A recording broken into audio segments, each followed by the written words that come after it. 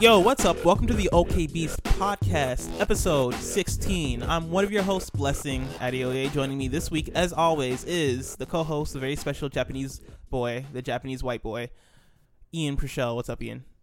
I'm good, man. You know, just chilling. But when you said Japanese boy, I was like, that's a lie.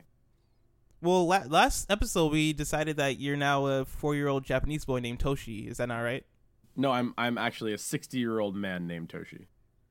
Oh wow, man! Yes. These kids, they grow up very quickly. They grow up very fast, and it's kind of hard. It's kind of hard to sit. And the OK Beast podcast is a gaming and nerd culture centric show where a couple of friends come together and talk about what's going on in our world. We are the official podcast of okbeast.com. If you like the show, you should subscribe to us on your podcast streaming service of choice. Visit okbeast.com and follow at OKBeast now on Twitter. Does that all sound good, Ian? Does that all sound all right? Does that sound fine? No. Do it all over again from the top. Rate us on iTunes. Make sure you rate us on iTunes because, once again, if you don't rate us on iTunes, then people won't see that we exist, and then we'll just be two people on the internet doing a podcast, which is it's not a new thing. It's kind of sad about how much we kind of blend in, and we're kind of like two drops in a sea full of mini drops, and yeah, this is us. Isn't that right, Ian? I guess. Am I wrong? I don't know. Check out our YouTube. It's youtube.com/ actually it's not slash anything. youtube.com, then go to the search bar, type in OK Beast, and we'll pop up. You might have to scroll down like one scroll, but you'll see us. You'll see the channel. The OK Beast logo will be there. It's a beast kind of looking thing. You'll see it. Also, I have another plug. I want to plug Extra Life. This episode is coming out on Monday, November 7th. I'm going to say November 7th, even though I'm not positive. And if you're listening to this on Monday or Tuesday or Wednesday or anytime during the week, starting Friday, at 8 p.m. going on until Saturday at 8 p.m. I will be streaming for 24 hours with the homie Alex Van Aken of Pixel Pulse Radio. It will be for charity. It'll be for Extra Life. So we're raising money for a children's hospital. It's a versus competitive stream. And so basically I'll be playing him in like 13 different games. Whoever wins more will get all the money donated to their hospital of choice. And so if you need some entertainment, if you want to watch a fun stream, you should definitely check that out. It'll be on twitch.tv/blessingjr and twitch.tv/itsvanaken. If you want more info on that, either message me or go on Twitter. It's pinned to my Twitter, and so you'll see it immediately. Ian, does all that sound good? If you keep on asking me if it sounds good, I'm just going to say no out of spite. Like, you understand that, right? I just want to get you involved because I feel like I'm talking, and I'm like, man, this is a 2-person podcast, so I want to get Ian talking too, even though I'm the one kind of spilling out all the information. Does that sound right, Ian? What if this entire time, like, we find out that I'm not real and you're just really good at making other voices? And I can also speak Japanese somewhat. Oh, dude, I've been studying Japanese this week, and I realized that I know absolutely nothing. For real? You have a Japanese girlfriend, though. That doesn't. I that hear you talking to her. Nothing. I could have a Spanish girlfriend and not know a single thing of. I hear you talking to her in Japanese, and you sound pretty like authentic. So that's the thing. Word. Okay, no, I understand what you're saying. That's the thing. Like, okay. So like when I don't know if do you know another language or no? I know a little French. Is there not another language spoke in Nigeria or no? Spoken in Nigeria? No. Yeah. There's like hundreds of different languages spoken in Nigeria, but the main language is English.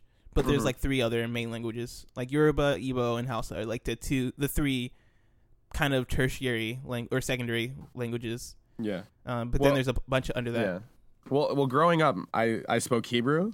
And then my closest friend spoke Spanish, and then I watched TV in Japanese. So that culmination of like all these different languages together, like, made it easier for me to copy the sounds of languages. I don't know what the fuck I'm saying half the time, but I'm just able to make the same sounds. And I've actually, since I've been teaching in Japan, I've noticed that a lot of Japanese kids have a problem with speaking English because in English and Japanese don't have the same sounds that they use. They have very similar ones, but they don't have Japanese doesn't have the L sound. So, and that's true with I think Mandarin doesn't have the L sound either. So, yeah. Long story short, I'm able to sound like I know what I'm talking about in Japanese only because I've heard it a lot and I'm able to enunciate different sounds. Yeah. Nice. I guess. I don't know. Yeah, I mean, language is cool. When I lived in Nigeria, like I was able to make different sounds with my mouth that I can't really make anymore. Like there's like a P sound they make in Yoruba language, which is essentially like it sounds like a P, but it's like a poppy P. It's more like it's a P, but it's like it's deep. And so like there's a name that's spelled Ope, and it's Ope. But like if you're American and you read it, you say Ope, Ope. But it's not really Ope. It's Ope, and there's like a pop within it. There's like a and small, you kind of like it pop. I can't explain it either, but I know what you're saying. Yeah, it's like a b like kind of sound, and it sounds weird that I'm making it, but it only sounds weird because we're American, and we're kind of listening to it through American ears. But like to Nigerian, it's like part of your vernacular or whatever. And so I think that kind of stuff is very interesting to like. You hear like somebody from a country in Asia, and they have like different kind of sounds they make, and it sounds weird, but to them it's not weird, and to them like stuff that we say, like kind of like it's ways we say certain words probably sounds a lot weirder to other people and stuff like that. So I think that sub is pretty interesting and cool. But enough about language. Ian, what have you been up to this week? So this week I picked up Titanfall 2. I've been playing a lot of World of Final Fantasy, and I've been finishing up or trying to finish up Persona 3, and that's about it. How many hours are you into Persona 3? At this point, I don't even know, man. I picked it up like almost immediately after Persona 4, and I've just been like grinding away at it. Like every couple of days I'll play it. Yeah, I don't know. I couldn't tell you. How are you enjoying Titanfall? Since that's the new game that's out, so I guess we should talk about it. But we'll talk about like the kind of industry stuff during the topic section, but we can talk about like your impressions right now though. It's really like surprisingly good because I'm not a huge shooter guy. Again, I'm more of like the slow paced, methodical, grinding away at missions kind of person. I like that's what I'm known for the most part in terms of my gaming career is JRPGs, Pokemon, Final Fantasy, stuff like that. But this game is like, again, surprisingly good. So in the game, it's very different from Titanfall 1, and because Titanfall 1 didn't have like a true story component, it did, but it didn't. And this has like true story, true villains, interesting villains. Now you're like pilot. I can't even describe it. It's so strange. Like they talk about pilots in this universe, kind of like pilots of the Titans. They talk about them like they're Jesus. Like they're like Jedis almost? Kind of, yeah. Like they're like like imagine you're at a club and then like walks in a dude, like a celebrity, and like, oh man, it's him. No way. Like that's like what you are in this universe. They like play you up as like this god hero, and like the beginning of the game is you training under a pilot, and he's like this. He kind of sounds like the dude, what's his name, Ghost from Call of Duty. He's got like a Scottish accent, kind of, I think. Mm-hmm. And he's like, all right, I see something in you. I think you can do this. I think you can be a pilot. And then like something happens, and then you have to take control of his Titan. And then it's essentially you going from knowing nothing about the Titans to you becoming a true pilot. Dude, I feel like the more I hear about this game, the more I really want to play it, specifically the single player. Because stuff like that makes me really wonder. Yeah, and like in games like these, like Call of Duty, Battlefield, Titanfall, I guess, like I kind of have like the same perception of the single player in these games of like they're just whatever. I tried playing Call of Duty single player multiple times in multiple games, and I never really enjoyed them. I tried playing Battlefield multiplayer or single player, didn't really get into it. I haven't played Titanfall, but I've seen people play Titanfall, and it looks like another one of those. And it's even developed by Respawn, who's like they're kind of like a break off from the Call of Duty teams of the past. And so I never really expected much from Titanfall 2's single player, but it seems a lot of people seem to like it. And it seems like, from what I'm hearing about it, it seems cool because people say that like you're talking to your Titan and you're having a back and forth, and your Titan acts like a robot and stuff. It's kind of funny. It's kind of like, imagine, I can't even describe it. Like, so it kind of reminds me of a combination of Bumblebee from Transformers and Optimus Prime from Transformers, because he has the same voice, kind of like this, that sounds like Optimus Prime, but he makes jokes like these jokes that kind of like Thor from the first Thor movie, where he has no idea, like a person that he has no idea what's actually going on, if that makes any sense. Like there's this joke where it's there's something where they're going towards this like machine that grinds up metal, and the pilot's like, "Oh man, BT, we were really close there. We almost got hit by the meat grinder." And then he goes, "Pilot, that is not a meat grinder. That is grinding for like robots." Like he like corrects you when you're trying to make jokes about things. And there's like a scene in the trailer that I haven't gotten to yet where you give the thumbs up to BT because he catches you, and then he looks at his hand, looks at you, and then makes a thumbs up. Like he scans his own hand and copies your thumbs up to him. And there's tons of like funny, quippy dialogue like that, and it's just hilarious. And you actually it's strange because I didn't think this would be an option. You have like, whenever a dialogue option comes up with BT, you have the option to choose like the snarky option, or like the Call of Duty I'm just a soldier option. It's like, yeah, let's go. Or it's like, man, that was a close one, huh? Like it's very interesting. Huh. Yeah, that sounds like a lot more than I kind of expected from it. So that sounds kind of cool. Have you been playing the multiplayer at all? I played a couple of matches, and man, in the first couple matches, I was destroyed. Like I like average time alive like 10 seconds. Oh wow!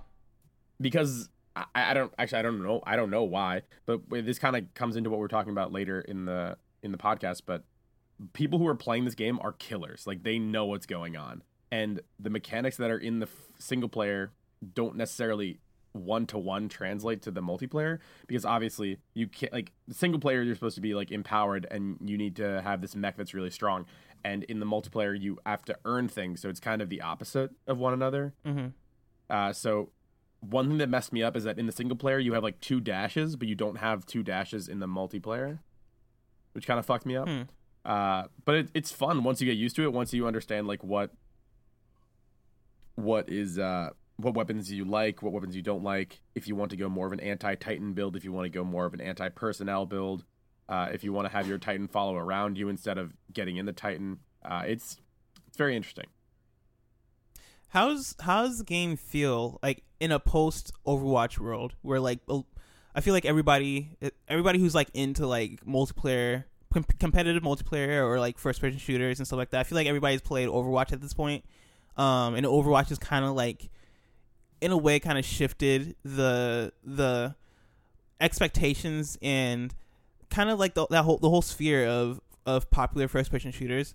Does Titanfall 2 still feel like right in a world after Overwatch has come out, or do you feel like it's like do you feel like things are different now that you've played Overwatch, and Overwatch is kind of like encapsulated both you and I?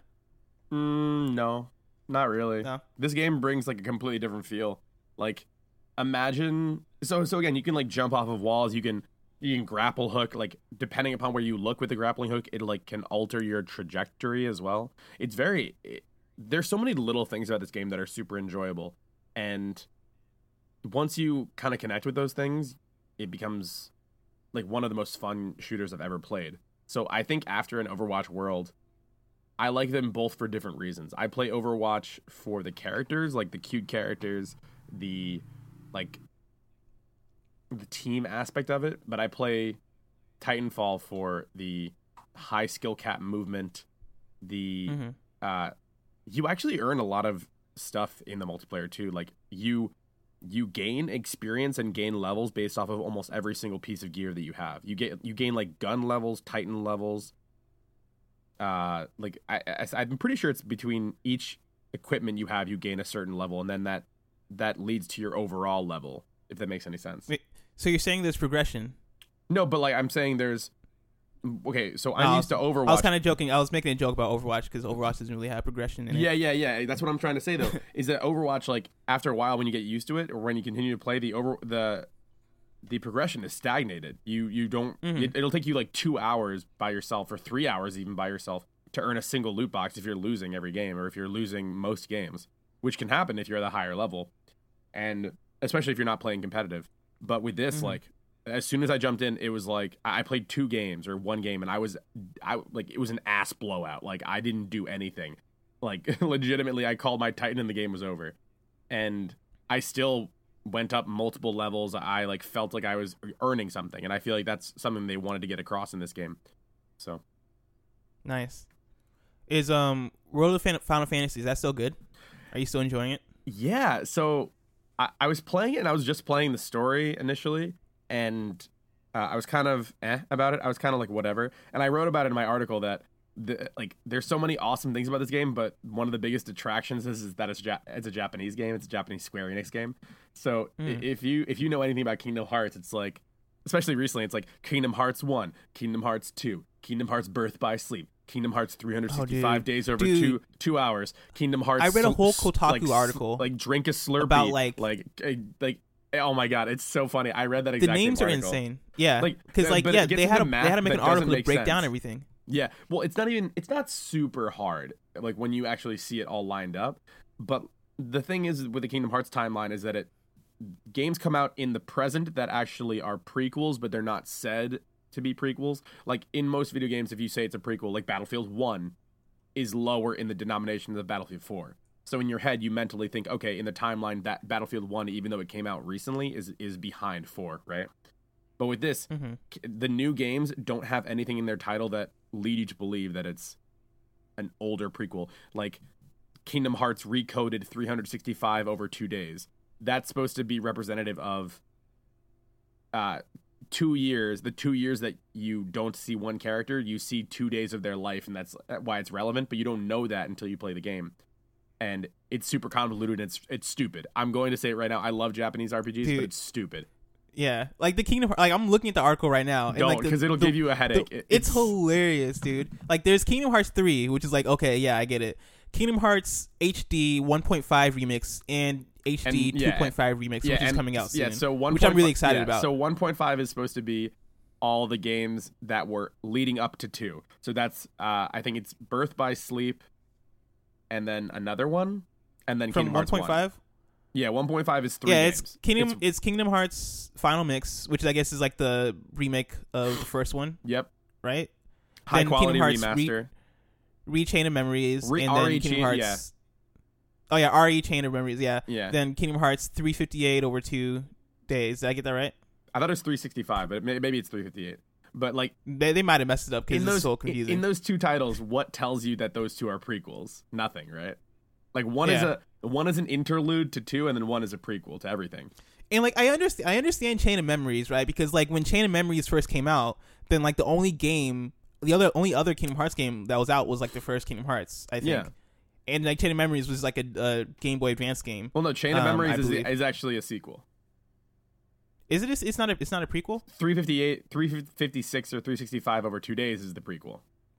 Oh yeah, right. Actually, yeah, because Chain of Memories takes place between 1 and 2. Yeah, and it takes place, and that's like some weird stuff happens. Yeah, with the not the Kingdom. What is it called? Organization 13. Oh man, I really want to play. I'm really excited to get this collection because I've only played 1, and I absolutely loved 1. What is wrong with you? Because here's the thing, I played 1 very late. I played it in like 2009, 2010. I think I played it in 2009 because I was in anatomy, but like I played it and like I borrowed it from a friend because he was like, hey, you need to play this. I was like, cool, I've always wanted to play it. Played it, returned or gave it back to him. I never had the chance to like get 2 because like after that time, like everything has already been out, and I tried playing Chain of Memories on a Game Boy Advanced emulator, which I did for a little bit. It was kind of working out for me for a little bit on my phone, but then after a while I was like, I can't do this. Like it's not worth it. And I never had a DS. I never had a 3DS. Never had a PSP. I never had all the things I needed to play like the mobile ones, and so I couldn't play all of those. Then yeah, I just couldn't find Kingdom Hearts 2, and the Chain of Memories that came out for PS2. Or I can afford them. I can't remember which. But yeah, I just never got to them. And so, yeah. But yeah, these names are hilarious. The thing is, Kingdom Hearts 2 hold a special place in my heart because I had friends that were not into video games at all, and they still bought a PS2 and still played Kingdom Hearts 2. Like, that game, to me, like, transcended video games. Because of, I guess, like, maybe the Disney characters made it easier to want to play.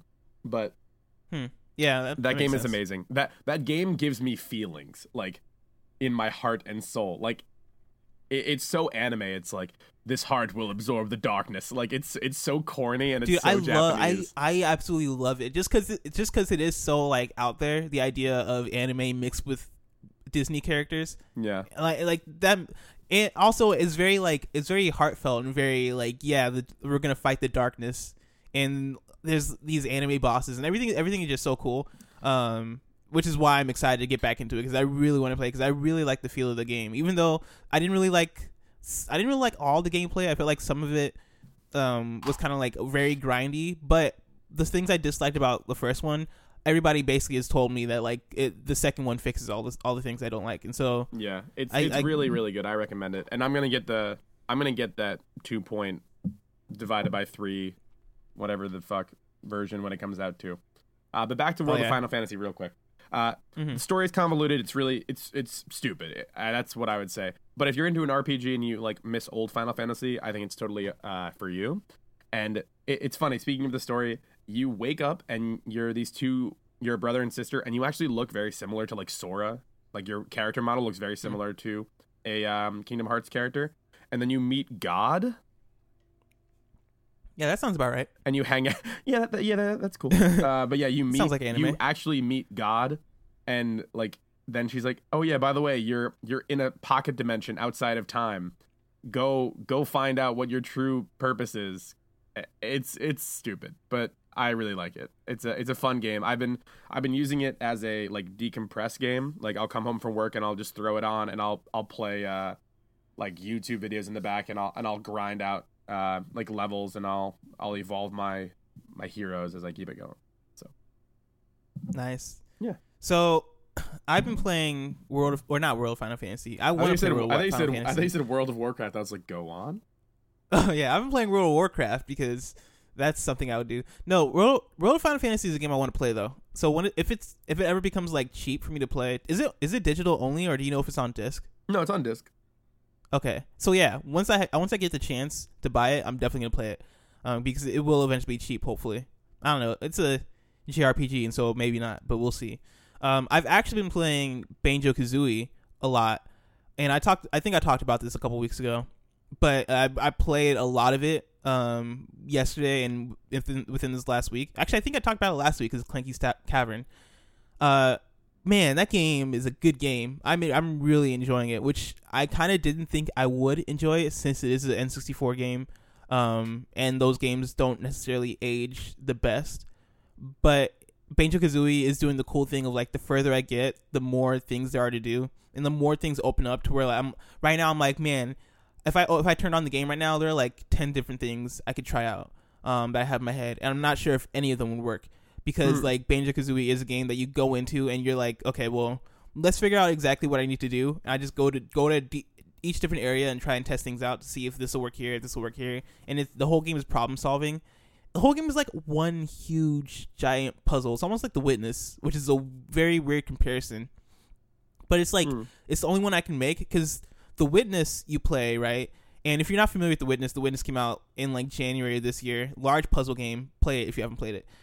The Witness is like a game where like you solve a bunch of different puzzles. You go to these different areas, and like every puzzle kind of connects to each other in a weird way. But like I feel like Banjo-Kazooie is like that, but even more connected in a way of like, I go to one level, right, and I solve all these different puzzles. That then enables me to like get enough of these puzzle pieces to get to the next level, and then like I solve enough puzzles here.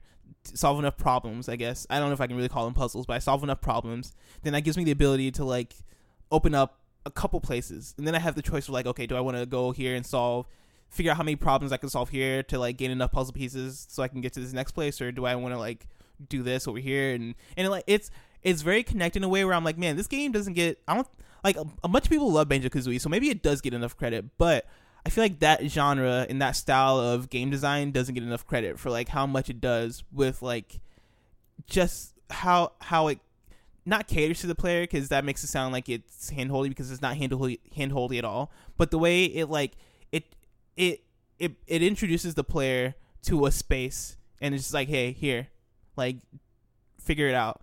And I talked about that a lot, like, within the last few episodes, so I don't want to get into it again. But yeah, I'm playing Banjo-Kazooie, and I got a lot further into it. I'm really enjoying it for the reasons why I thought I'd enjoy it. And so that's been fun. And that's really been like the only game I've been playing. I've also been preparing for Extra Life, which I mentioned earlier in the podcast. And once again, check it out when that happens. If you want more information, the link is extra-life.org/participant/AlexVBless. So yeah, check that out. I watched the Wonder Woman trailer. Have you seen the Wonder Woman trailer, Ian? I've seen like different like clips of it, but I haven't seen the whole thing. So it's a decent trailer. Like it's essentially a trailer. Like it's exactly what you'd expect for a Wonder Woman trailer. Especially given their Batman v Superman trailer and the Suicide trailer that came out earlier this year and last year. Suicide Squad trailer. I mean, it might as well have been a Suicide. No, actually, the trailer was fine. The movie though, ooh. But no, like it was a trailer, and it wasn't a bad trailer. But the thing is, like, Wonder Woman is still part of the DC cinematic universe, and I tweeted this out earlier today.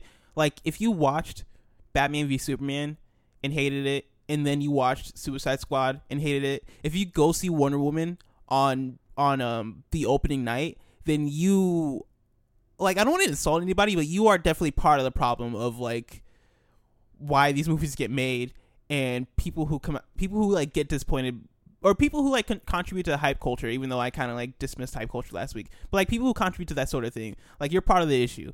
I'm not going to see Wonder Woman on opening night. I didn't even see Batman v Superman or Suicide Squad. I already knew those were bad movies going in. Batman v Superman still, man, it disappointed me even more than I thought it would. Suicide Squad I actually kind of enjoyed, but that's because I had such low expectations of it that I was like, you know what, this movie was actually kind of decent, which was nice. But I agree. Yeah, it wasn't horrible. I actually liked it more than I liked Batman v Superman, and I think that's also because Suicide Squad is a lower stakes movie. Like, nobody really cares much about Suicide Squad. People care about Joker. People care about Harley Quinn, I guess. Actually, nobody really cares about Harley Quinn that much. From like a storytelling and like a world perspective, people don't really, she's not really that important. I guess she kind of is, but not as much as like Batman or Superman.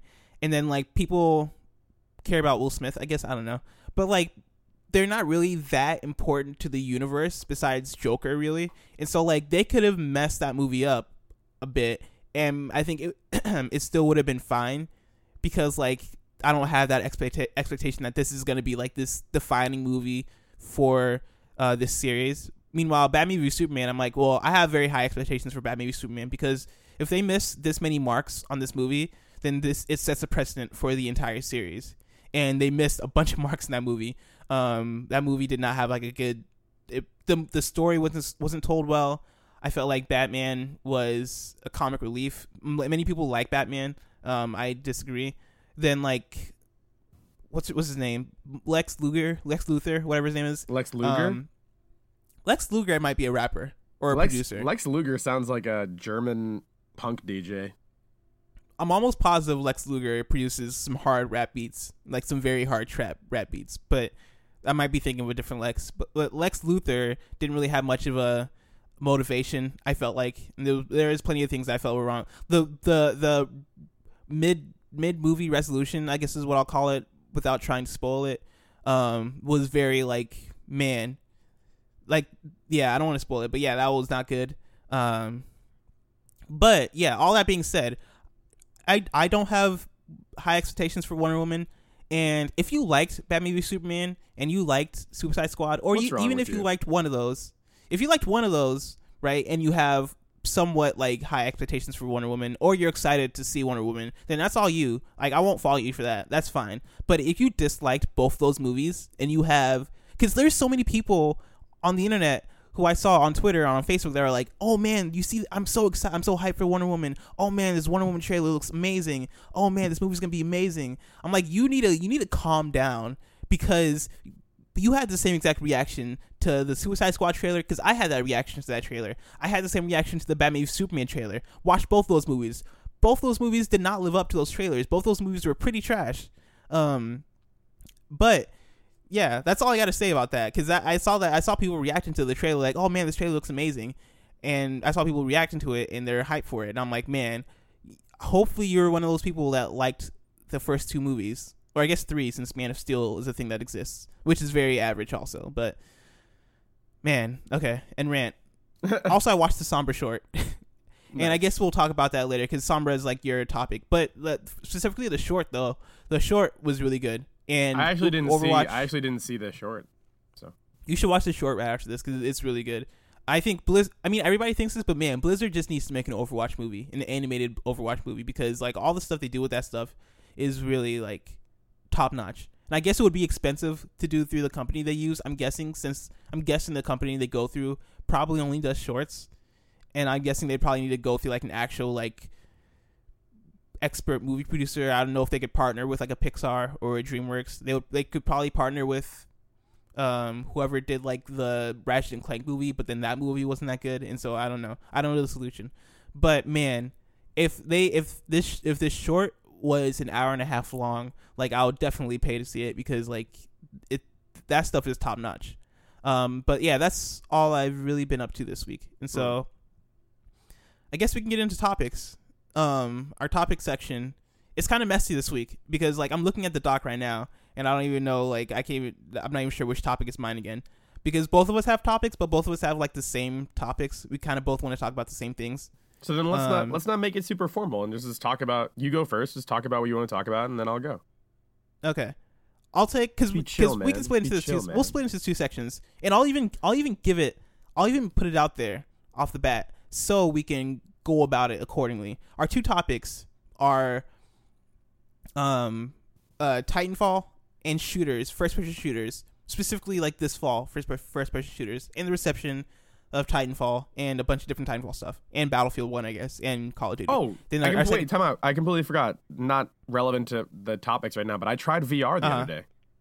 Wait, you did? Yeah, I tried the HTC Vive. Okay, tell us about it. It was so weird, man. It was crazy. Yeah? I don't even know how to describe it. It was just... What did you play? I didn't even play a game. I just put it on, and then I went to the... I don't know what it's called, but it was like a lab. It was like I think it might have been like a Valve lab that had like many mini games. And I just like messed around with there. And then you can do a bunch of things in the world. You can look around, obviously. And there's this coffee cup. And if you throw the coffee cup, there's like a little robotic dog that comes and gives it to you. And you can pet the dog, and he like rolls over on his stomach. And putting on VR just for that small amount of time and then being in that world, I was like, okay, I need to buy the HTC Vive now. Like it was so surreal. It was so strange. And do you have a computer that can run it? Because not in Japan. In America, I do. Oh, really? Like, wait. Say that again. Did you buy the HTC Vive? No. But I want to. Or you want to? Okay. I thought you were gonna say like. I thought you were saying that in Japan they don't need a PC to play the Vive, which is about to blow my mind, because I was like, man. Okay. Gotcha. That makes more sense. Yeah. Why don't you get the PSVR? I will. That's actually my birthday present to myself, I think. I wanted to wait to see if there were meaningful experiences on there before I did anything, and I think I'm going to. Nice. I tried VR. I did try PSVR, and I wasn't really moved, but I think that's because I did the wrong demo. But I have Samsung Gear VR, which is like cheap VR, and I wouldn't recommend it, because every time I put it on, I feel like my eyes are about to explode. Because it does not optimize well for your eyes. Specifically, I guess there's something in the back of your eyes that it doesn't really take account for. But I tried it, and like being in there is really weird. Like it's really like, man, you feel like you're in a different place. That being said, like doesn't it feel strange? Like you feel like your brain is being tricked for some reason. Like it's very strange. Yeah. Like I physically felt like I was in another place. Yeah, it's really weird. I'm really excited to try what they put out in like a year or 2 years or 3 years or in the future, because like right now I don't know if there's anything substantial for VR, but even that being the case, the stuff that's out right now is still somewhat like impressive and somewhat like moving. But then like to think of like when they come out with something crazy, or like their first like Mario 64 kind of experience, or their first like I was gonna say Super Mario Brothers. I guess everything that's innovative is in the Mario genre. But when they come out with their first like kind of like mind-blowing thing, or like the first like thing of where you're like, man, I need to get this, I have to buy this is amazing kind of experience, then that's gonna be like crazy. And I can't wait for that, because then I think that's when like, no pun intended, the game changes and things start to get real. Once again, no pun intended, because that was kind of 2 puns in one. But yeah, VR is dope. VR is dope. Ooh, okay. This looks disgusting. I'm sorry. Yes, VR is the future. Sorry, someone sent me the Power Rangers movie, the new one. What are you doing back there? Did you put the laundry on? Oh, okay, it sounded like something was dying behind me. I was like, what is going on? So someone sent me the Power Rangers movie, the new Power Rangers movie, Megazord toy that's released. That is going to be released. It looks gross. It doesn't look good at all. The toy? Yeah, the toy that is based off of the new movie coming out. Because usually toys leak out that like reveal what's happening in different movies. And dude, this doesn't look good at all. It looks really bad. Like, it looks gross as in like it looks disgusting, or it looks gross as in like it just looks really bad? Like, no, it looks bad. Well it looks bad. Okay, like, gotcha. Not good looking at all. Huh. That is it. Like, what's it for? Is it an action figure of like the Power Rangers, or is it like one of the monster kind of things they fight? It's the Megazord. Oh, it's the Megazord? Yeah, it's bad. Oh, and it looks bad? It's really bad. That's unfortunate, because the Megazord should be like the coolest thing. Yeah. Ooh, man, my life. All right, should we get into our topics? Yeah, sure. Let's start off with Titanfall and first person shooters. And so I think this is like a multi-layered topic, because like when I first thought of the topic, I really had no topic, and I was on the bus and I was like, man, I need a topic, but I can't think of anything I want to talk about. So I just typed in first person shooters, I guess, because like I guess first person shooters are a thing that's happening now that is towards the end of the year. But then like while I was on the bus, I read an article about Titanfall's kind of like, well, Titanfall and EA, their kind of social media presence has been wonky this week, and especially today. And this podcast is coming out Monday, so I guess I should say last week, late last week. But I want to go to the article, and I guess I don't have it open, and so I guess I might have to. Oh, here we go. So Polygon posted an article called "Respawn publicly distances itself from Titanfall's official Twitter account." I don't really want to read the whole thing, but basically the whole article is about how the Titanfall Twitter account has been like taking shots at like a Battlefield, which is weird because both of the games are owned by EA, or they're being published by EA, I should say. And like the Titanfall Twitter account was basically saying, if I can find the tweet. I can't find it in this article because it's a large article, but basically it tweeted out like it was taking shots at pre-order bonuses, or no, season passes. It was taking shots at season passes, which was like, well, this game that just released last week is a different shooter from the same publisher, but it has like a $50 it has like a ridiculous season pass with it. So that's weird. But then like there was another tweet taking shots at actually, let me say specifically that tweet about season passes was taking shots at Battlefield 1. Then there was another tweet taking shots at Call of Duty.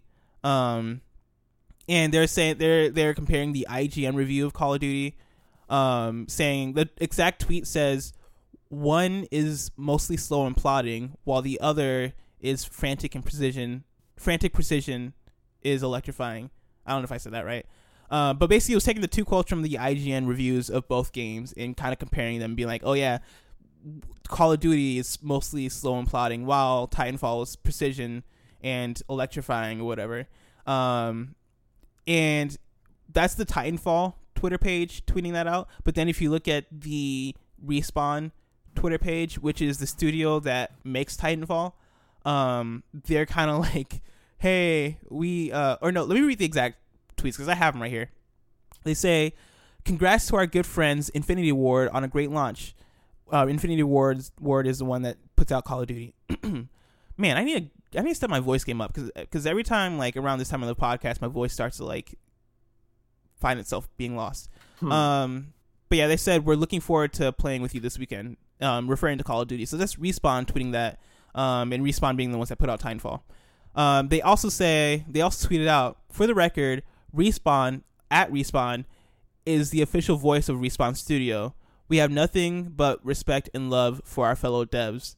Basically putting it out there that like, hey, like we appreciate these other developers, and this Twitter account right here is the only one that speaks for us. Basically saying like that Titanfall Twitter account that's tweeting out like these like mean things about the other games aren't what's up. Which, man, this sounds. I don't know what's going on. Like, Ian, do you have like any takes on this? Because like I see this happening. I'm like, man, that's weird. Yeah, I honestly have no idea what this is. It's so strange. So let me get this straight because we talked about this before the podcast and it seems so strange. So yeah, Titanfall 2, the official account for the video game that is made by Respawn Studios, is not run by Respawn Studios. Seemingly, yeah. So there's 3 parties in this. There's the Titanfall Twitter account, there's EA, and there's Respawn. So Respawn is not affiliated with the Titanfall 2 Twitter account, but the Titanfall 2 Twitter account is throwing shade at Battlefield 1, which is another video game that they produce. Yeah. What? Why? Yeah. Like, it's it just weird seems because, so like, weird. If it's EA that is running the Twitter account, then like, why are you throwing shade at your own game? But then like, I don't know how their marketing works on that side, and so I couldn't tell you like if it's EA running the account or if it's Respawn running the account. Seemingly, it doesn't seem like it is Respawn running the account because the way they're talking about it. But I feel like I don't know. Actually, I don't know. I shouldn't say how I feel like because it's really fact. It's not really an opinion based thing. It's a fact based thing of who's running this account. But I just don't know. Yeah, like. That whole thing is weird. And EA's been having a bad week in terms of PR and marketing on their social media side because they did have like a whole thing with Battlefield. They were like tweeting these like kind of tone deaf memes, like internet memes regarding like World War One and stuff, which a lot of people took offense to. I didn't really look too deep into that stuff because I listened to a couple of podcasts talk about it, and like the podcasts I was listening to had very conflicting views on it. One of them was like specifically like Colin Moriarty of Kind of Funny, was like, man, people are just getting upset to get upset. But then like I listened to another podcast and it seems like EA was pretty tone deaf in the ways they're tweeting about World War One. But I couldn't really tell you. Like I don't really get too bent like out of shape about World War One, and so I couldn't really tell you, but like either way, like people have not been responding well to EA's Twitter presence, I guess, specifically on the specific accounts, like the Battlefield 1 account and the Titanfall 2 accounts. And so yeah, it's been a rough kind of week for EA, but they're EA, and so they'll be fine. Like it's not like they're some small studio or anything. But yeah, that stuff's been fun. It just seems so. It's. I was talking to you before about it. And it seems like super, like Illuminati-esque, where it's like, wait a minute, if EA made the game, then why are they the ones saying the other game they made was bad? Yeah. Like it just seems like so strange. Dude, speaking of Twitter, do you listen to Logic the rapper? No. Okay, well, it doesn't really matter that much then. But like, there's a song by Logic that I listen to like a bunch of times, right? I'm a very big Logic fan, and I was listening, and I checked out the song again. I was like, man, this sounds like. Wait a second, this is Persona 4. The beat he used was a Persona 4 sample. Yeah, and that blew my mind because I was like, man, I listened to the song a bunch of times, but then I played Persona 4, and then I'm now listening to it again, and now I have like a whole new like. It changed the song for me, which is a thing that is really cool when it happens. So yeah, I just want to throw that out there. The song's called Welcome to Forever. If you're listening, you want to check it out. But we still have more Titanfall stuff to talk about. And so you wanted to talk about Titanfall 2's concurrent player base, right? Yeah. So speaking of Titanfall before, this article again, it's doesn't really say that much information, but essentially what it's trying to say is that the player base, the concurrent player base for Titanfall 2 is roughly 2% of the current player base for Battlefield 1, because Battlefield 1's player base at the time of this article was 100,000 people, but Titanfall 2's is roughly around like 1,000, 2,000 people on PC.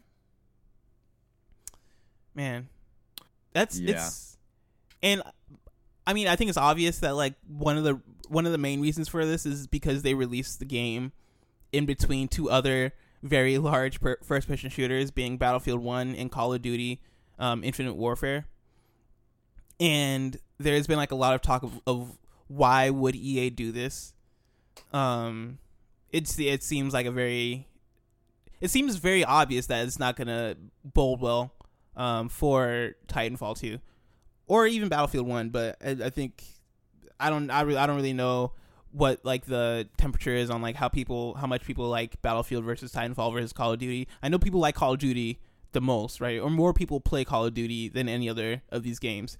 But yeah, it seems like it's damaging Titanfall the most. And something I learned, I guess kind of resurfaced in my mind recently, is the fact that for these games to be healthy and for these games to actually like be good, it needs like a solid base of players, like people that are actually playing the game. And the thing that happens is if Battlefield 1 comes out and all my friends have Battlefield 1, then if I have to choose between Battlefield 1 or Titanfall 2, I'm going to choose Battlefield 1 because that's where my friends are at. And Battlefield and Titanfall and these first-person shooters are multiplayer games, and they're based on communities. And so like I'm going to play with my friends where my friends are at, where the people's at.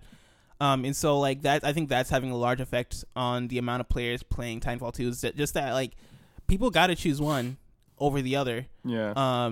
People aren't really gonna play both if like their friends are mainly playing one game, because these games are mainly social experiences. Yeah. And so that kind of sucks for it. And I brought up the theory. I didn't bring it up on podcast, but I think I got it from Jeff Gertzman from Giant Bomb, that the idea, one kind of theory, and it's very much like conspiracy-ish, I guess. It's not really that deep or solid. I don't know it is. If it is, it might be. But like, and I thought it sounded kind of cool and kind of good, that like the reason why EA chose to release Battlefield 1 and Titanfall 2 this close within each other and this close within Call of Duty, and decided not to delay any of them, is so that they could try and attempt to damage Call of Duty a bit, because this year it seems that Call of Duty is kind of weak this year, because people are tired of Call of Duty. If you look at all the dislikes on the trailers for Call of Duty Infinite Warfare, the dislikes are off the chain. This is a year where people kind of want to hate Call of Duty. And Call of Duty has gotten really stale over the years. Like, the gameplay is still great, the game itself is still great, but the idea of the game is just like people are kind of tired of it. And so it's seemingly EA could be trying to capitalize on this by releasing both Battlefield 1, which is an old school World War I war game, stripped away of like future technology, stripped away of like jetpacks and all this stuff, taking it back to what war games kind of were before, I don't know, 2009, I don't know. And then at the same time releasing Titanfall 2, which is this futuristic wall running, getting the mechs, have like your cool high-tech weapons kind of game. They're releasing games on both fronts that speak to a lot of the same audience, but also to different audiences at the same time. Specifically, also the audience that Call of Duty is speaking to. And so I think Jeff Gerstmann was kind of floating the idea like yeah, releasing these two games at the same time, it might not, like, one of these games couldn't eclipse Call of Duty, but both of them releasing at the same time all at once could maybe knock players off of Call of Duty. Like, people who are getting tired of Call of Duty, who are kind of getting stale with that experience, could be seeing either Titanfall or Battlefield, depending on their taste, as like an alternative. And so, I mean, that was just an idea that I was like, oh, that's kind of cool. I don't know how accurate it is, but I do like the idea of that being kind of a strategy for them. Did you have any thoughts on that? I guess that could be. I don't know. The way I see it is that it was suicide putting this game at this time. Like like this company. I don't know. I would like to think that companies are smarter than I give them credit for and have this sort of meta strategy, but I think that maybe at that point the game was like hemorrhaging money, if that makes any sense. Like they had the product ready and they had to put it out to make money, make the money back they put into it, and that's the reason why they put it out at that time. Because I don't know, but then I also heard things about how Titanfall 1, the peak of its user base was 2 months after its release. So because of its high quality, what are you doing? Oh, you're making food. Oh, cut to girlfriend slamming things around or whatever.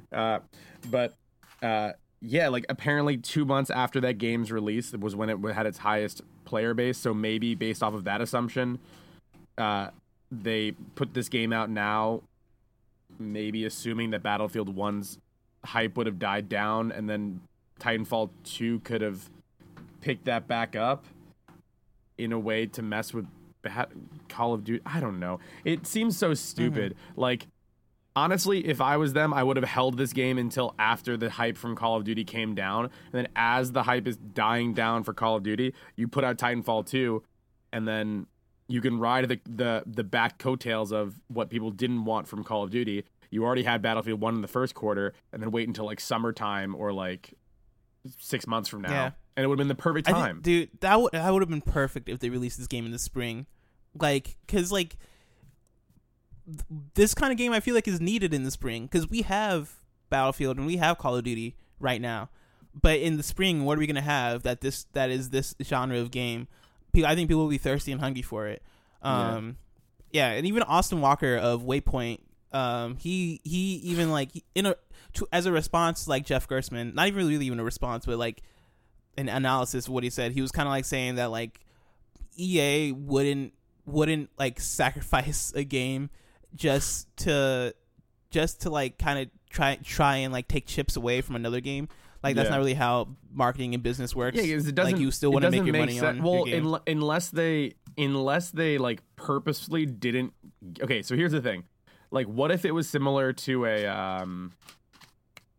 What if it was similar to a Mirror's Edge Catalyst scenario where people were complaining to have this thing back, but in reality, the first one didn't make a lot of money, so they put it out at this time to kill it. I don't know. I don't know if that sounds right. It doesn't make any. Well, like, it doesn't make any other sense the other way, because if they put it out now, they put out Battlefield 1, and then what? Like less than a month later, they put out this a game in the same genre, competing with the same player base. It's the exact same. And for their argument, and the CEO came out with this argument where it's saying like, oh well, it's actually looking for different people playing that game. No, it's fucking not. Who are you? Like, it's a shooter. It's not future shooter, past shooter. It's RPG, or it's actually, well, in RPG it's Western RPG, JRPG. But the distinction between Battlefield 1 and Titanfall 2, while the setting is very different, the core mechanics of the game are the same: shooting and then become multiplayer competitive. That's like the two bases for those two games. Like, yeah, I mean, I don't think the audiences for those two games are at all much different at all. They're not. But I think the idea is the idea of this theory, I should say, because it's not really even like a real thing, but the idea of it is that like they could kind of put out these two different kinds of games on opposite spectrums of this same core genre that have like all the same player base, and take out the one other game, like the mega game in this series that is doing similar things to both these games in different ways. Or I don't know, like, because Battlefield is a game that many people are excited for, many people love, and many people want, right? And even when you're comparing it to Call of Duty, and you're comparing like the reception of both, and in terms of public reception, people are or at least people were like very excited for Battlefield 1, and people wanted Battlefield 1 because we were like, this is something different, this is something cool, I want this. And people looked at Call of Duty and were like, this is the same thing, very tired of this, like, do something new. And then, like, so you put out a game like Battlefield, and people will love Battlefield. More people are still going to play Call of Duty because Call of Duty is Call of Duty. But what if you put, like, out another game that people love, which is Titanfall? which is also like that's why that's why I'm not sure about the Mirror's Edge comparison, because Mirror's Edge Catalyst was not a good game, but Titanfall 2 people seem to love. And so you put out a game like Titanfall 2, which is also the same, like a similar, and arguably even like it arguably comparable in terms of like gameplay, in terms of like this futuristic shooting, in terms of like the how it feels, plays, and all that stuff. Like I don't know, I haven't played both of the games, so I don't know how it compares to Call of Duty, but from what I've heard, like the game is pretty like comparable in terms of like quality, and in terms of like the gameplay and stuff. And so like I understand the sentiment, but I mean, if that's not the case, I honestly don't know why else they would do this, or why they wouldn't delay it. Like, because I feel like if you're gonna put this game out now, like there's no reason to. You could have delayed the game if people wouldn't. This is one, because I complain about delayed games all the time. This is the one situation where I would have been like, yeah, all right, that makes sense, that's fine. Like, you have Battlefield 1, you have Call of Duty. Like, nobody's gonna play 3 first-person shooters. A couple people are gonna play 3 first-person shooters, but like the vast majority of people are gonna buy one of them, maybe 2. But like, who's gonna play Titanfall, Call of Duty, and Battlefield 1 and be hardcore about all of them? Like, not many people. There's not enough hours in the day. There's not enough money in your pocket. Like, who's spending $180 for the same genre? All of them. And also, like, these are games that people love to play at release, because that's when things get going. Like, that's when you can get ahead. That's when you can get like good characters and level up and all these things. And you can't do that in all 3 of these games, when all 3 of these games release week after week after week of each other. Like, within 3 weeks, like, these games are coming out consecutively. I think that's the right word, consecutively. Yeah. I'm gonna say consecutively. I don't care if that's not the right word. I think it is though. But like, yeah, I don't know what other reason they have, and that's the only reason why I'm hanging on to this theory, is because I can't think of anything else, because otherwise it's a horrible idea. Even if that theory is somewhat like near home base, like, it's still not that great of an idea, because you just cannibalize your own game. But either way, it's still it wasn't a good bet to put this game out. And maybe they are putting it out to die on purpose, but I couldn't see why. They would want to kill Titanfall, because Titanfall seems like a game that many people love and maybe people appreciate. And if they put it out in the spring, they would have sold more copies, and more people would have appreciated it and been like, oh yeah, Titanfall is a great game. I don't think they put out Mirror's Edge just to like shut people up. Maybe they could have, because I was one of those people that was like, man, you guys need to put out another Mirror's Edge, because Mirror's Edge is great. But I mean, if that's the case, I think they would have just been like, yo, we're not making another Mirror's Edge. And I think that would have satiated people enough, at least. But yeah, I don't know. Did we have anything else as far as first-person shooters and Titanfall and stuff?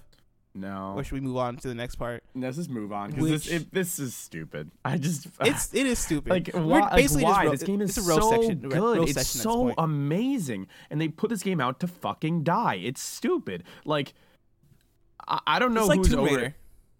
Just this like happened Tomb Raider. last year with Tomb Raider, but Tomb Raider is a different, like, well, one, Tomb Raider, it's not like Crystal Dynamics, or Square Enix or whatever. It's not like they're the same company as the company that put out Fallout 4. And it's not even like Tomb Raider is the same genre, but that game still came out at the same time as Fallout 4 and got destroyed. And Tomb Raider, like, that was many people's game of the year last year, but it just got destroyed. Like, nobody played it because, one, it was an exclusive to Xbox One. 2, it came out at the same time as Fallout 4. And so maybe developers will learn, hopefully, or publishers will learn. But that's, at this point, it's just really like a hope. I don't know if EA is going to learn from this, and they're EA, and so I don't know if they really need to learn from this, since they have all the money to just throw up in the air and just shower themselves with. Let's move on to the next topic so we can be happy. Sombra, actually, you can talk about it, since it's more. I think it's more so your topic than my topic. But yeah, Sombra and Overwatch. Finally, after like months and months and months and months of leaks and hacks and all this other stuff, they finally released Sombra. And the thing she released or announced? No, she's announced, not released. Oh, okay. I was about to stop this podcast right now and hop on Overwatch. Yeah. No, like deuces. Yeah. So yeah, Sombra is revealed, and pretty much, if you haven't already known, this has been rumored for a long time. There was like leaks of the concept art and leaks of the promotional art from like various news outlets. The thing is, I'm not even really that interested in Sombra. I'll just say her abilities really quick. Her abilities: she has a machine pistol. Her alternate fire is a hack where it can stop. I don't know if it can stop ultimates. That's where I'm kind of hazy on. Because the EMP changes shuts down all mechanical abilities and weapons. I think that's her ultimate. Mm-hmm. She has a teleport, kind of like Reaper. She has a the hack, which is, again, I told you about hacking into other people's weapons, and then she has a limited cloak. Yeah, and she's got a cool design. So she sounds cool so far. I saw like a quick video displaying all of her skills, and yeah, same. She looks really sick.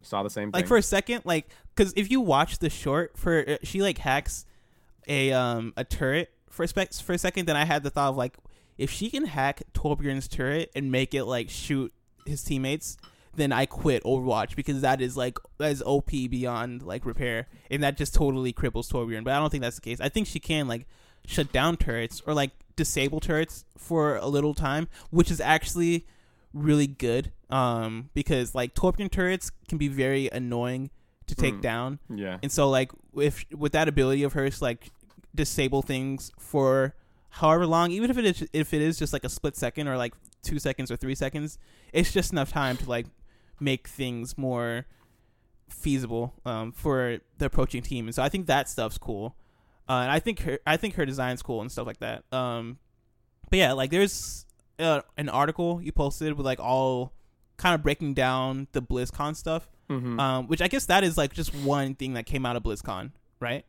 Yeah, there's multiple things that came out of BlizzCon. So we talked in the past about how it's annoying how you don't really get many loot boxes and not many rewards for playing a lot of Overwatch. So what they're trying to do is they're trying to counterbalance this with a new arcade mode. Now, we've also complained that their weekly brawls that we really enjoyed, like for example Junkenstein and other brawls that we've really liked, have gone away and haven't come back. So this arcade is trying to solve both of those problems. So in the arcade, you have, I think, 6 different types, or 5 different types of game modes. And every time you try a new game mode or a different swapped out game type, you get a free loot box. So that's potentially 5 loot boxes right there. Then on top of that, for every 3 wins you get in that arcade mode, you get a loot box. And that means you have the potential to get 3 loot boxes before it resets. And it resets every 5 days. So yeah. Nice. Dude, that sounds sick. I'm really excited for that, because I think we literally just talked about how this game kind of needs like some kind of single player mode. Yeah. Or like even like a horde mode or something. I was talking about Junkenstein and saying like, man, if this game just had a permanent one of these, then that'd be set. This game would feel more complete. And so I'm glad that they're adding in a new mode like this, because Overwatch is an amazing game, and it's an amazing multiplayer game.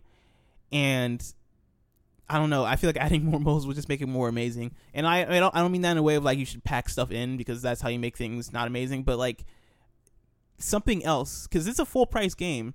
And like, I'm not saying that like multiplayer only games can't be full price, but at the same time, like Overwatch has great gameplay, but then like the rewards and stuff aren't really like, it's not it, if you look at a game like Call of Duty or Titanfall or something, you get rewarded. The increments for rewards are much more frequent, and it's much more robust. I feel like a lot more so than Overwatch, where in Overwatch you get loot boxes for every level you gain, but that could be like 3 hours or something, and so you're playing the game a lot and you're not getting rewarded as much. And even when you do get rewarded, I feel like the loot box stuff can be lame a lot of the time, specifically voice lines. A lot of sprays can be lame. I get duplicates all the time, especially for legendaries. Like I get duplicate legendary stuff as much as I get regular non-duplicate legendary stuff, and usually it's for characters I never play as, and so that stuff can get annoying sometimes. But yeah, I'm glad that they're adding more stuff. Is there stuff we hadn't seen? They added a new map also, right? Yeah, the Oasis, which is based off of the I don't want to say India, but based off of wherever what's her name is from. What's her name? The Sombra? defense hero, not Sombra. The defense Torbjorn? hero, not Torbjorn. Your mother, Diva, Not Syndra. I'm missing Mercy. Not Mercy. Oh, The support. Junkrat. Support. Symmetra. It's where Symmetra's from. Oh, she's like considered a healer, right? Yeah, even though they're trying to change her into something else as well on the PvE. It's a whole other story. But yeah, it's her location. Mumbai? I don't know. Something like that. But yeah. Nice. Nice. What is this Eco Point Antarctica? Is that one of the modes for the arcade? So I'm like reading this as I'm like talking about it. I'm like, it's under modes. It's under arcade. And so like I'm reading Eco Point Antarctica, a smaller map designed for 1v1 and 3v3. Oh yeah, that's gameplay. that's one of the arcades. So in the arcade you have 1v1, 3v3, 6v6, 6v6, 6v6. So that's so sick. Yeah, 1v1 is going to be pretty interesting. And you can win loot boxes from this stuff, right? Yeah, every time it's a mode that you haven't tried. So I assume it's going to be switched out every week or every couple of weeks. So every time it's a new mode that you haven't tried, you get a loot box just for trying it. Oh man. Okay, yeah. Now I'm really excited for this. But yeah, that's cool. Do we have anything else to talk about as far as Overwatch? Or does that about cover it? No, that about covers it. Sweet. All right, let's go to viewer questions. We have 2 this week. First one comes from Josh Bartlett at JCBartlett25 on Twitter. Fun fact: he's going to be my teammate for Rocket League if all goes well during Extra Life, and he is amazing at Rocket League. He destroyed me one time at Rocket League, and I thought I was raw, and so it's gonna be a fun time. I was raw, dude. I thought I was super raw, but he came out the cut and was like, "Yo." I just never have heard that as a description for something. I thought I was raw, but I wasn't. Wait, you don't hear people say the word raw? No, not since like 1995. Huh. Yo, that might be a Midwest Illinois, Central Illinois thing. I don't know. But yeah, I thought I was off the chain. But like, no, he asks, since I can't think of many Hispanic women in games, can you think of any? #Sombra. And so referring to Sombra is a Hispanic girl that's killing it in that Sombra short that Blizzard released. But can we think of any other Hispanic women in games? You're asking the wrong guy, man. I only play JRPGs, so all the people in there are either vaguely white, vaguely Japanese, or animals. So I can't think. I know there has to be some that I played because I feel is Talim in Soul Calibur? No, she's like Indian or something like that.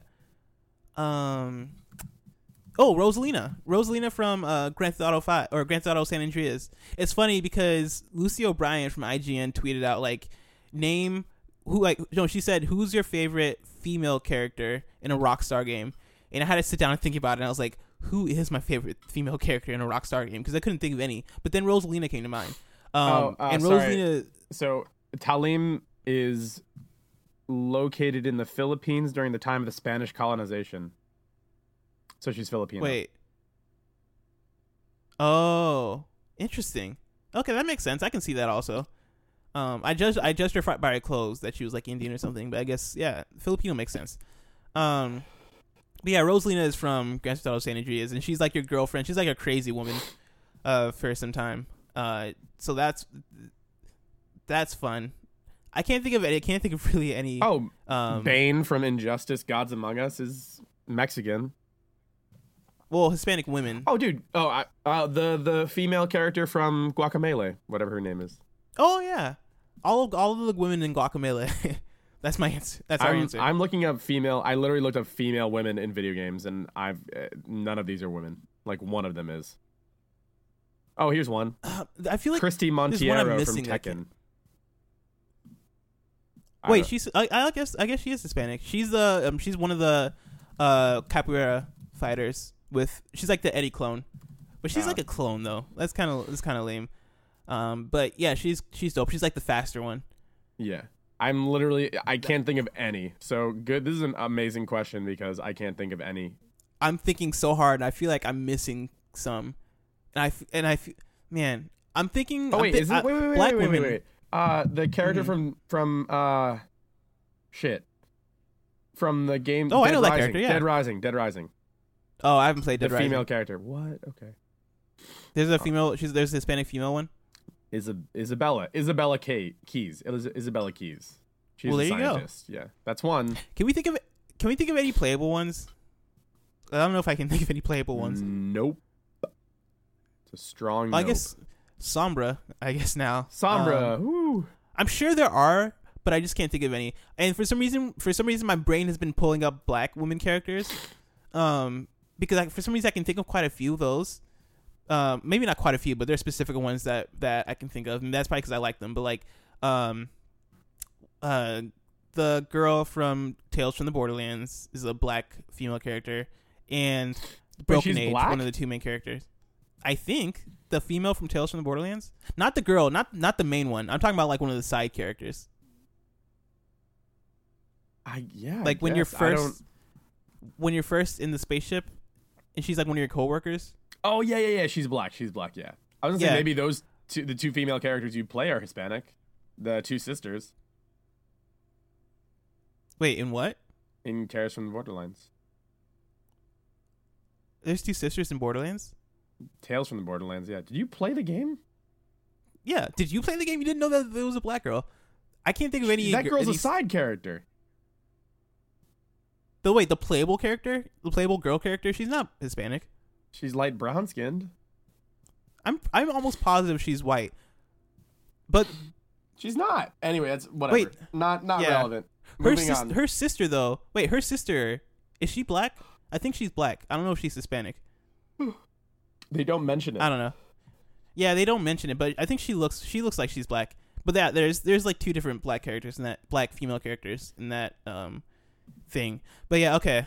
I guess we can move on. I guess the answer is we're very bad at remembering. Either we're very bad at remembering, or they're very bad at putting in black Hispanic people in games. But I mean, do black Hispanic, or not black Hispanic? My God, Hispanic women people in games. What am I saying? What's happening right now? But no, do like Hispanic women even exist though? Like, are they a thing? I'm Is sure that they why do. they're We not just in games? can't. We just can't think of them. Maybe they're not real. Maybe that's why they're not in games. Have you ever thought Possible. about that? Maybe. Javier Escuela. Na, Oh, I'm na, no. na, There's na. there's when you get to Mexico in Red Dead Redemption, there's a cutscene for a mission of like one of your cowboys making love very roughly to a Hispanic woman. Does that count? Oh man, I hate culture. Okay. Yeah, sorry. Ben Bellevue asks at Mr. Bento Box on Twitter. He asks, do you expect to beat Alex worse than Batman beat Superman, or worse than critics beat Batman v Superman? The answer is yes. The answer is, of course. Actually, I was talking about this yesterday because I was streaming while I was playing Banjo-Kazooie, and this one dude was like, "Oh yeah, man, you better beat Alex Van Aken." Which, first of all, people need to be nicer to Alex Van Aken. Like, me and Alex Van Aken are still friends. Like, I don't actually hate him. That's just like a thing I do, so that you guys will enjoy the experience. But like, I don't actually hate Alex Van Aken, if you think I do. But I say a lot to say that I was like, man, I might actually lose like pretty badly, because the games that I chose to play are games that I felt like would be fun to play on a stream, like Mario Party or Rocket League and stuff, which I'm gonna beat him in Rocket League. That's not a question.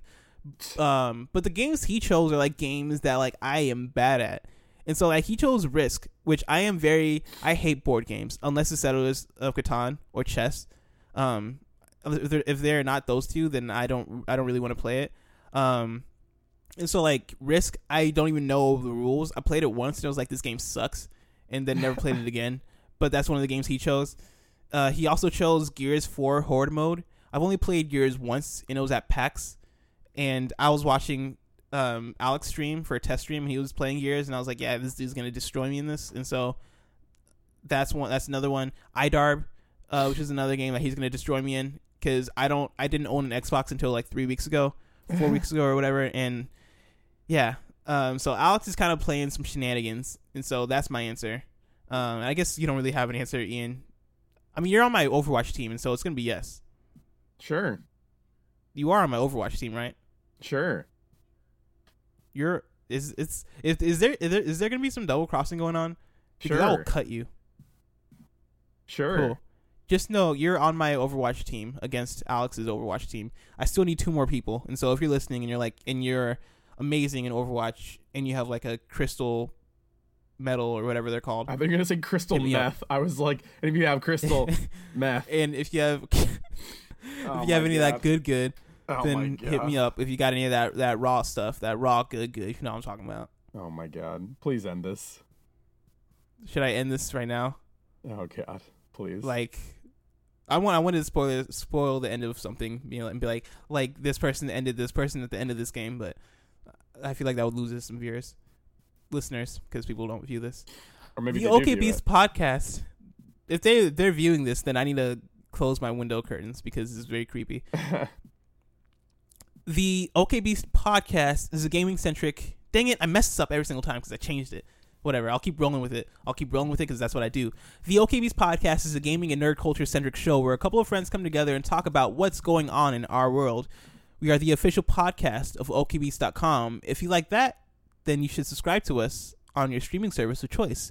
Visit okbeast.com and follow at okbeastnow on Twitter. This has been episode 16. Thank you so much for listening. Say bye to the people. Bye.